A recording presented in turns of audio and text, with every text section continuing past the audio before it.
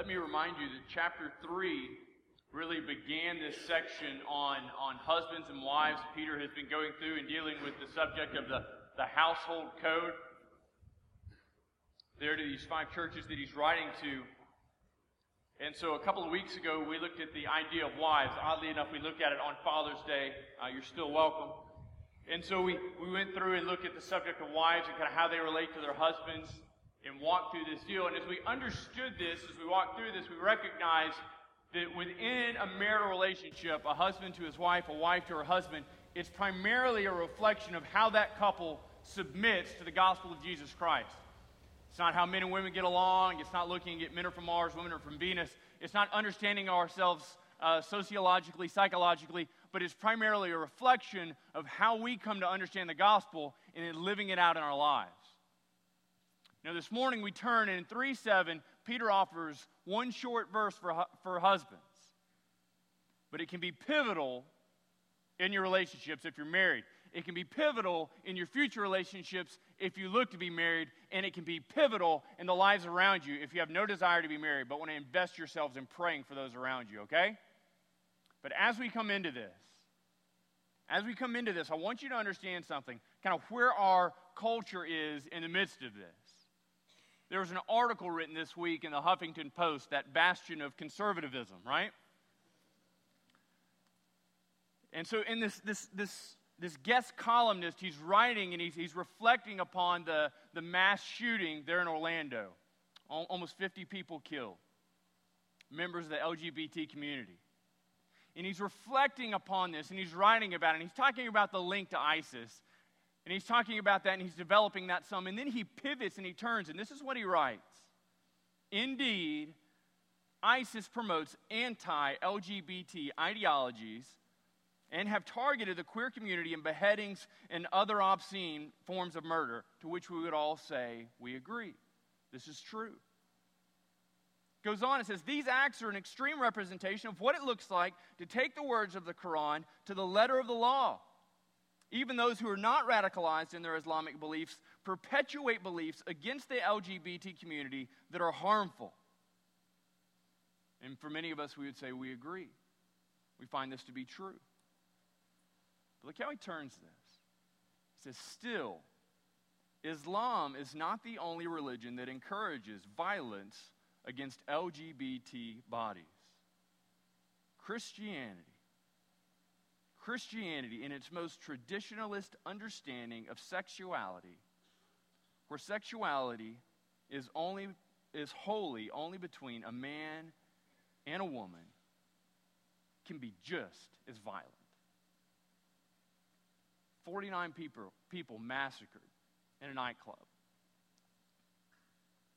And this author reflects upon it, and those in his circle, in his community, in his sphere of influence, when they reflect upon that massacre, they look at Christianity, biblical understanding of gender roles, they say it can be just as violent. So this morning, when we engage and we study and we see what the Bible says about gender roles, about a husband to his wife and a wife to her husband, recognize that we're looking at, investigating, studying a course and a word that is completely countercultural. It's completely set apart from the line and trajectory of where our culture is going. To be a Christian, increasingly, is to be vilified, to be hated. If you struggle with your sense of self-perception and want to be liked in community, Christianity is going to be increasingly a difficult line for you to walk, a road for you to hoe. It's going to be a difficult course of life for you.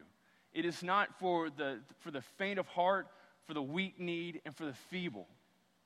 Christianity, at its very core, is a call to die for Jesus. And so we recognize this, that even in our understanding of gender roles, even in our understanding of how a husband relates to his wife, we are advocating a course, following a path that is increasingly recognized as being antagonistic and hateful and unloving, and as this author would suggest, violent to those who disagree. Let's read this together. Verse 7, chapter 3. Peter writes and says, "Likewise, husbands, live with your wives in an understanding way, showing honor to the woman as the weaker vessel, since they are heirs with you of the grace of life, so that your prayers may not be hindered." There's a lot to unpack in this. Let's look at what he connects it to first of all. He begins and he says, "Likewise." If you look back at 3:1, Peter began that section on wives as well and said, "Likewise." Now, immediately preceding this is this glorious passage of Christ's suffering. He came, he died, he was beaten, he was mocked, he was abused for you, is kind of this trajectory that he set us on. But if you go all the way back and begin to look at kind of when he set this whole section up, back in 2:13, he gives us this instructive word, which was, be subject for the Lord's sake. Be subject for the Lord's sake. So everything that spills on after that, in Peter's discussion of how slaves are to respond to masters, those that are good and righteous, and those that are bad and abusive, and how wives are to respond to their husbands, both those who believe in the gospel and those who disbelieve in the gospel, and now ultimately as he turns from husbands to wives, all of these things are to be taken, us putting ourselves in subjection to the gospel of Jesus Christ. If you're a husband and you are not actively submitting yourself to the gospel of Jesus Christ, then Scripture would say you can never love your wife, relate to her in the way God designed and intended. Likewise, husbands. Now look what he goes on to say. He says, live with your wives in an understanding way.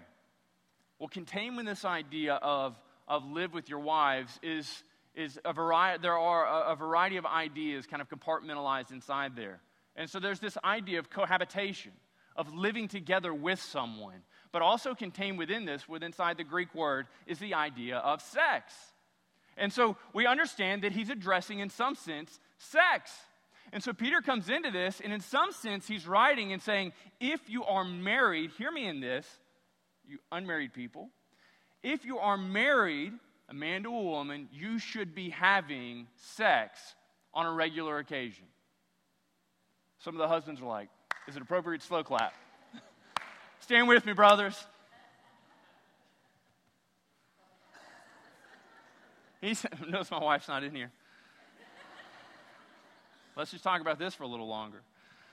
And so he goes into this and he addresses the subject and he says, likewise, husbands, live with your wives. And so there's this understanding within the marriage that in some sense, sex becomes this kind of barometer for your marriage, that if you're not sleeping with your wife, if you're not sleeping with your husband, if you're not having sex on a regular occasions, outside of some medical condition, there's something wrong. Like you need to have this seen about.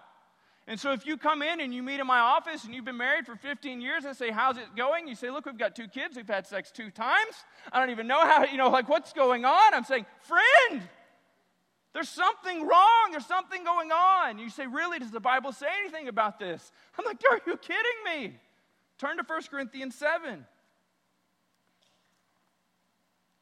1 Corinthians 7. Does the Bible say something about sex? Friends, I'm about to make your day wonderful.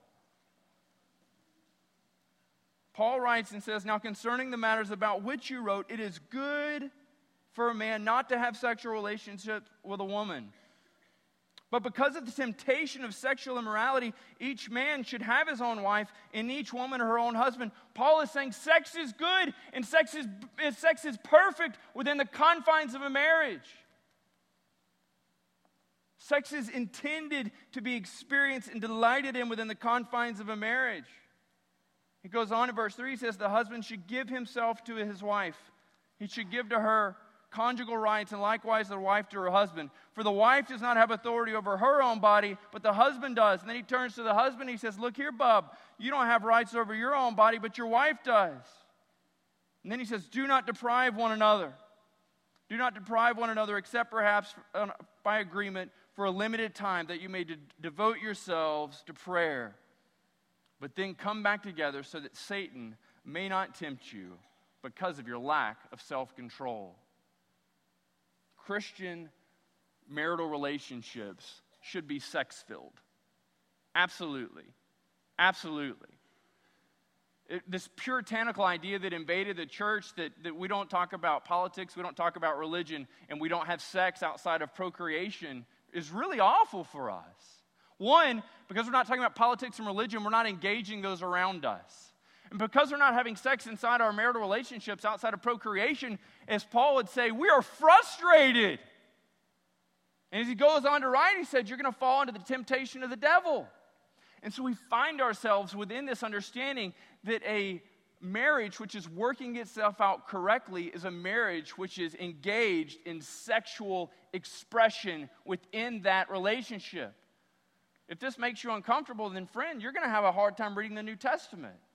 Because what he's writing here is something that we have neglected for too long. One of the reasons people get turned off with religion is that we think we're all prudish. You people hate sex. Like, this is one of the best bylines we've got. We love sex. We think it's great. We think it's awesome. We are people who have sex with our spouses. And they say, really? We didn't know that about you. Are you kidding me? Understand the people you're talking to. Sex is this wonderful expression within a marriage. If you have kids, your kids need to know this. Sex is not this thing to be experimented where they begin to date this girl or date this boy and they say, I want to find out who's a good partner for me, so I want to have sex with as many different people as possible to find out who I'm the most compatible with. This is a terrible idea. But when they have this understanding that God created, He designed you to complement your spouse so that you might engage in sexual patterns and behaviors one with another, they begin to understand there's a purpose for marriage. There's a purpose for this. There's a purpose for me waiting. There's a purpose for abstinence. And so he writes this and he says, live with your wives. You didn't know so much was contained within that one word. Now look what he says next. He says, live with your wives in an understanding way.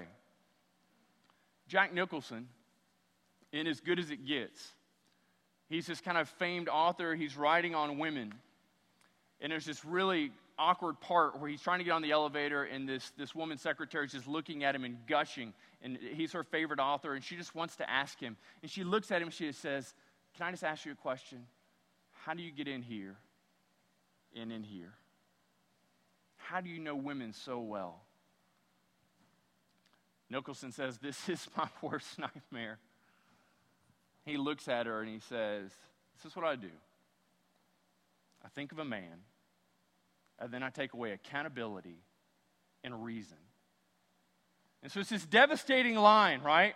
Where he so ridicules what it is to be a woman that he describes her in terms of what man does not have. But when we really get honest about it, we recognize that this is the perception of many of the people in our community. And in fact, some of you husbands, when you talk about your wives, this is your spoken opinion of her when she's not around. Oh my goodness. Have you seen her drive? I'm just saying. I got to raise the insurance. I mean, this is insane. And so for many of us, this is our spoken opinion when our wives aren't around. We dishonor our wives in what we say about them when they're not present. But in this understanding, when he's coming in here, he's not talking about some deficiency that is within a woman.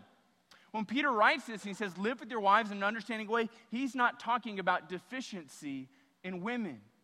This understanding that he's describing is your understanding of who God is. And so in essence, you read this and he says, live with your wives in an understanding way. So when you understand who God is, when you understand the gospel, that it compels you to live with your wife in a radically different way.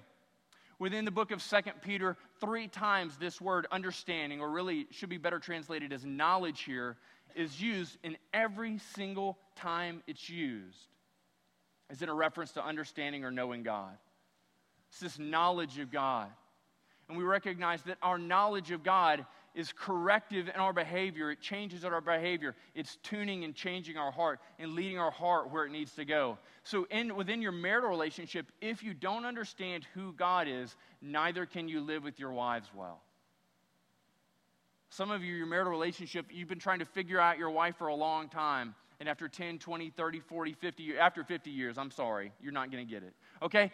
But what we see here within inside of this is she's not this incredibly difficult puzzle to decipher and understand. Peter would have us primarily give our thought and attention to understanding who God is. And when we understand who God is, it begins to permeate and have effect on a horizontal level.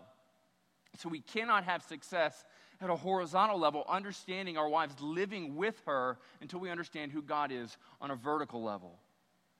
Look what he goes on to say. He says, showing honor to the woman is the weaker vessel. Now, I saw many of you women recoil with this idea of weakness contained in there.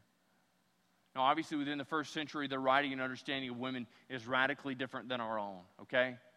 But primarily what Peter is addressing is the general truism that men are physically stronger than women, recognized as a general truism. I have seen some jacked women who I would not want to be on a dark alleyway with at night. They say, give me your money. I say, how much? I mean, you want to go to ATM? I got a credit card. I'll get the limit raised. Please, please, please don't make me suck my thumb. It's embarrassing.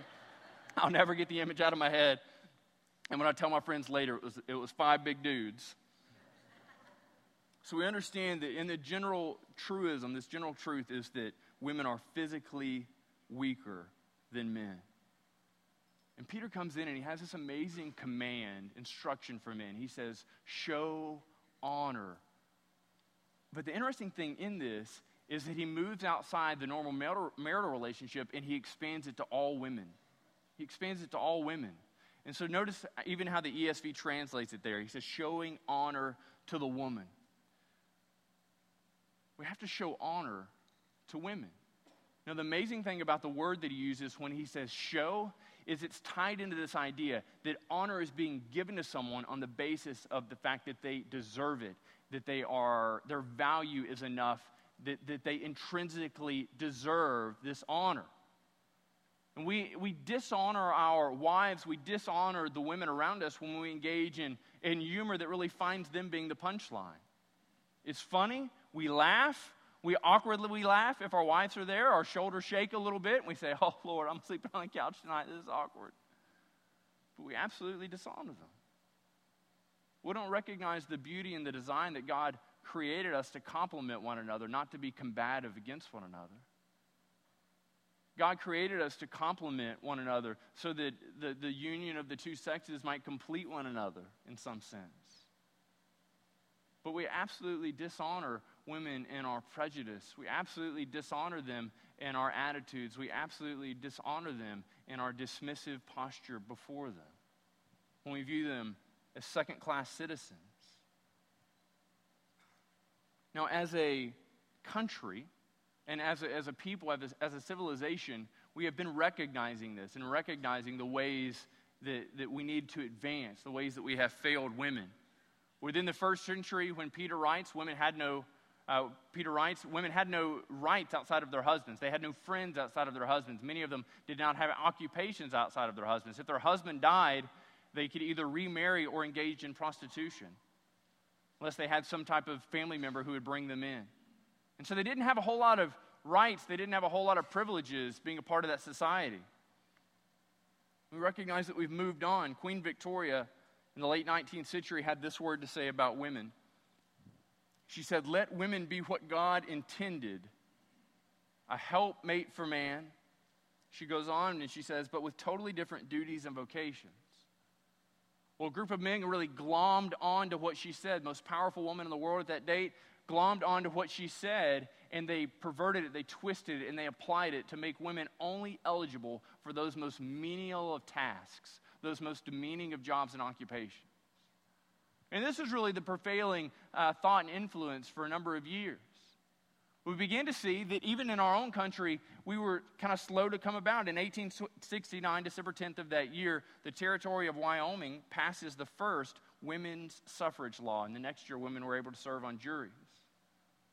And so we see things begin to move on. In 1893, Colorado is the first state to adopt an amendment granting women the right to vote. And it goes on in Washington, 1910, California, 1911, Oregon, Kansas, and Arizona in 1912. And then, of course, for our whole country in 1920. In 1976, the first marital rape law is enacted in Nebraska, making it illegal for husbands to forcibly rape their wives. It took us until 1976 to figure that out. In 1986, the Supreme Court ruled that sexual harassment in the workplace should be illegal. some things should have been very obvious to us, but they took us a long time to get there. But along with this, there's this separate trajectory of women's rights that has moved up through. And so we find some really kind of concretized dates with that. Roe v. Wade in 1973.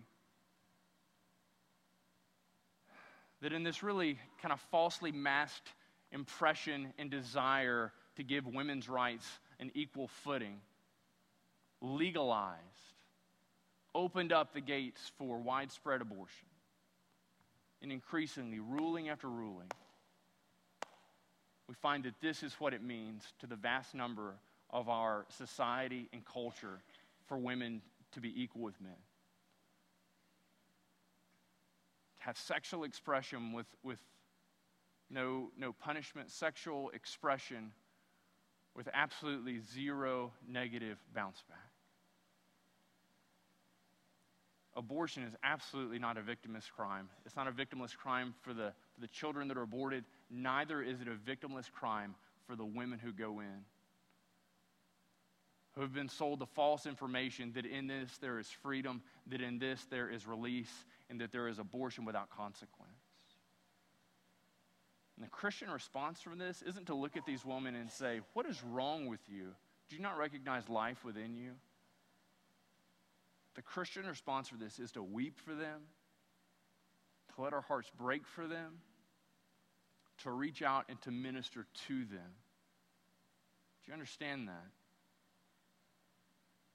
You see, because we recognize that even though our society has really veered off track in this understanding of what it is to give rights and liberties to both genders in equal measure, we recognize that the Bible has never veered off the path, only our interpretation and, I would say, perversion of it. In fact, if you go back to Genesis 1 in verse 27, it says, the Lord God created man in his own image.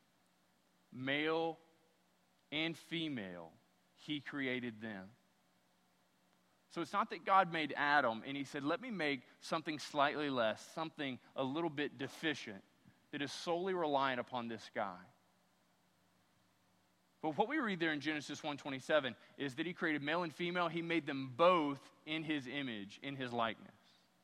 And so we recognize that man is fully prized, and woman is fully prized by God. That neither is more important or worthy than the other. Amen? Paul, commenting on this in some sense in Galatians 3, talking about the worthiness of humanity in salvation, kind of our stature before God in the person of Jesus Christ, penned these words in Galatians 3:28. He said, there is neither Jew nor Greek, there is neither slave nor free, there is neither male and female, for you are all one in Christ Jesus. So what we recognize, what we see, what we observe is that prejudice and understanding on the separation because of gender is wholly inappropriate for the Christian.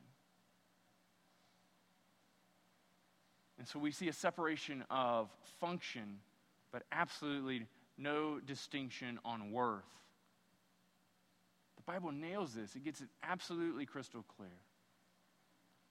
So our archaic understandings of really this stoic men's roles and women's roles, where women need to be in the kitchen, they need to be having babies, men need to be out killing bears and bringing them home. And I don't know about you, but I've never eaten bear, but it doesn't sound tasty.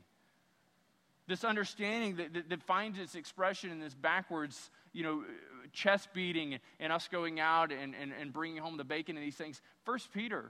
Peter's absolutely silent on. And so he leaves these things, these ideas, to be worked out within the expression of the individual home. So maybe your home, what it looks like is your wife works and she makes way more money than you do, and you stay at home and you're primarily in charge of things around the house, and that's how you guys work things out. Peter would say, brother, you got a sweet gig. Don't mess that up. Perhaps in your home, it's more this traditionalist mindset where you stay at home and you're working the home and your husband is out and he's doing these things and you're raising the kids and you're working insane number of hours. Then Peter would say to you, your husband's got a sweet gig. We recognize within this that each and every couple in here, if you feel some pressure, you feel some sense that people are judging you on the way that you and your husband have chosen to divide up divisions of labor in the home, understand this. Cast their judgment off. That's for the two of you to understand and determine. When Valerie and I first got married, my mom did everything in the kitchen. When my mom went out of town, my brother and I almost starved. We were living in Norway, and my mom went to the States. My dad remembered very fondly how he used to love sardines and Tabasco sauce on crackers. No one should remember that fondly. Let me just say that. And so I remember him popping that can and me going, where's the peanut butter? I don't know how to do much, but I know how to spread that stuff on this thing called bread. I've seen Mom do it. And so that's kind of my upbringing. My mom cooked, my mom cleaned, and my dad worked, and he worked his tail off. Valerie's family was totally different. Her mom would cook, would prepare the meal, and then, Bubba, you better be up out of that chair cleaning that kitchen because it wasn't going to do itself. And so I remember that one of the first times I was over at her house, I finished the meal, and I kicked back, and burp, that was yummy. Where's dessert, lady? Don't ever ask that question. And so it was excuse me, we're going to clean this stuff up. And by we, I mean you too, bub. Get there. You don't look very well equipped, and so you get to dry. We're not even going to trust you to put up. How's that work? You fan it? No, use a towel. My T-shirt? No, a towel, stupid. And so this is like my entrance, my advent to this whole thing is to recognize that within her family, it had a totally different expression. So we get married, and I've got a mom who does everything, and she has a mom that had a job most of the time she was growing up. And so we have to figure out how it works. And 12 years in, we're still figuring out in some sense how it works. Recognize that Peter leaves these things decidedly silent. Look what he goes on to say here. We saw the Genesis passage, we read the Galatians passage. And then he turns and he says, since they are heirs with you of the grace of life. The primary reason that your wife, that all women in this place are worthy of all honor that we could bestow upon them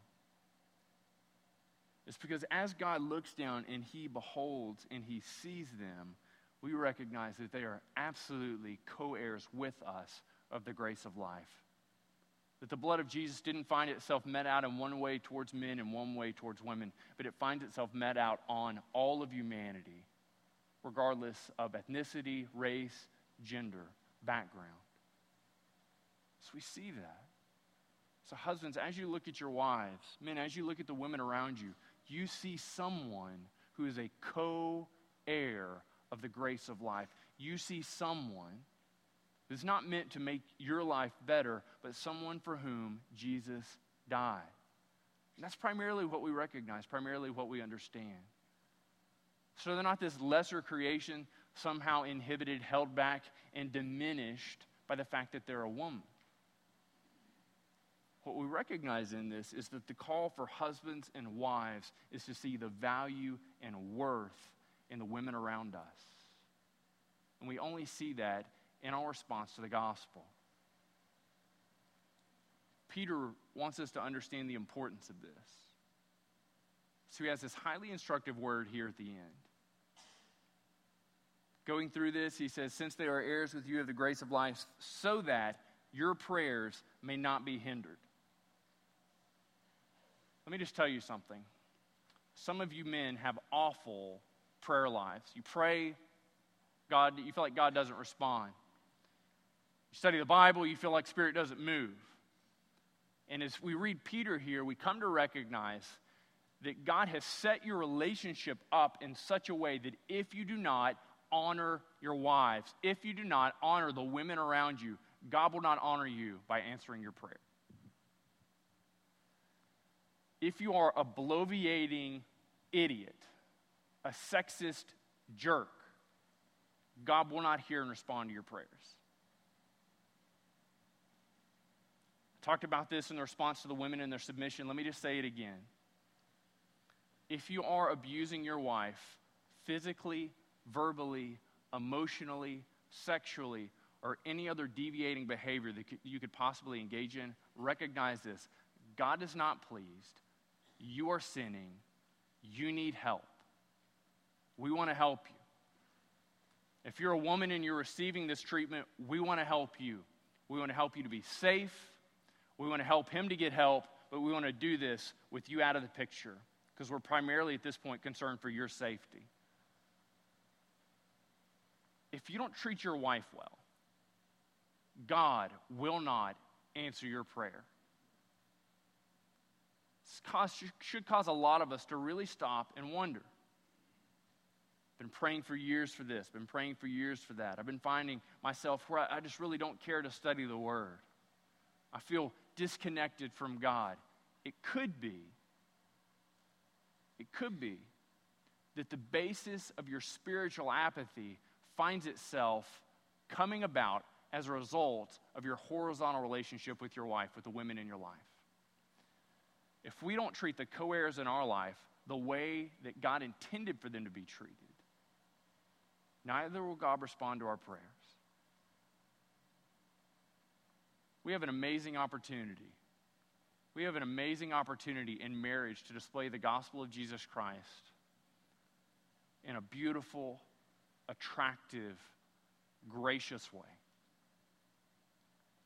One of the primary ways that Valerie and I engaged people when we lived in Prague, we would share the gospel with them, we would explain it to them, and we would invite them into our lives so that they could investigate and study us to see if they could read the gospel out of our lives, to read the gospel out of our home life, to read the gospel for how we engaged in debate, to read the gospel and how we worked out disagreements, and how quickly I came about saying, "Oh, honey, you're right, I'm wrong." But we have to set about applying the gospel to our lives in an even and a fair manner. Increasingly, marriage is going to be watered down. Christian marriage, that between a man and a woman, is going to be viewed as being antagonistic, and as this author would suggest earlier, it's going to be viewed as violence towards those in the LGBT communities and others we might find ourselves disagreeing with. This is what it requires of us. Perseverance and a continued gracious expression of what it is to live lives wholly subject, as Peter wrote, for the Lord's sake. Amen? Amen. Let me pray for us. Father, I'm so thankful for marriage this morning. Thankful for the men in this room, those who have surrendered themselves to you. God, we all sin. We all fall short of your word, of the way that you would have us to live. I pray that you would help us to walk in repentance. You would guide us in all truth and all wisdom. God, that you would be with our wives as we're struggling through this, seeking to honor them the way that they deserve, the way that your word would have us to. Father, for those of us who are single in this place, I pray that you would lead in us a desire to be advocates for marriage and for those who are married. Help us to be found praying for them. And Father, I pray for any who have yet to respond to the gospel of Jesus Christ, that they would be able to see that in our marriages, that they would see that in our gracious response to one another. That Jesus Christ, who came and lived a perfectly sinless life, surrendered his life up to pay the punishment of our sins, and was raised to sit at the right hand of God after crucifixion on a Roman cross, that they would be able to read that in our lives, that they would recognize the gospel in our union. We pray these things in Christ's name. Amen.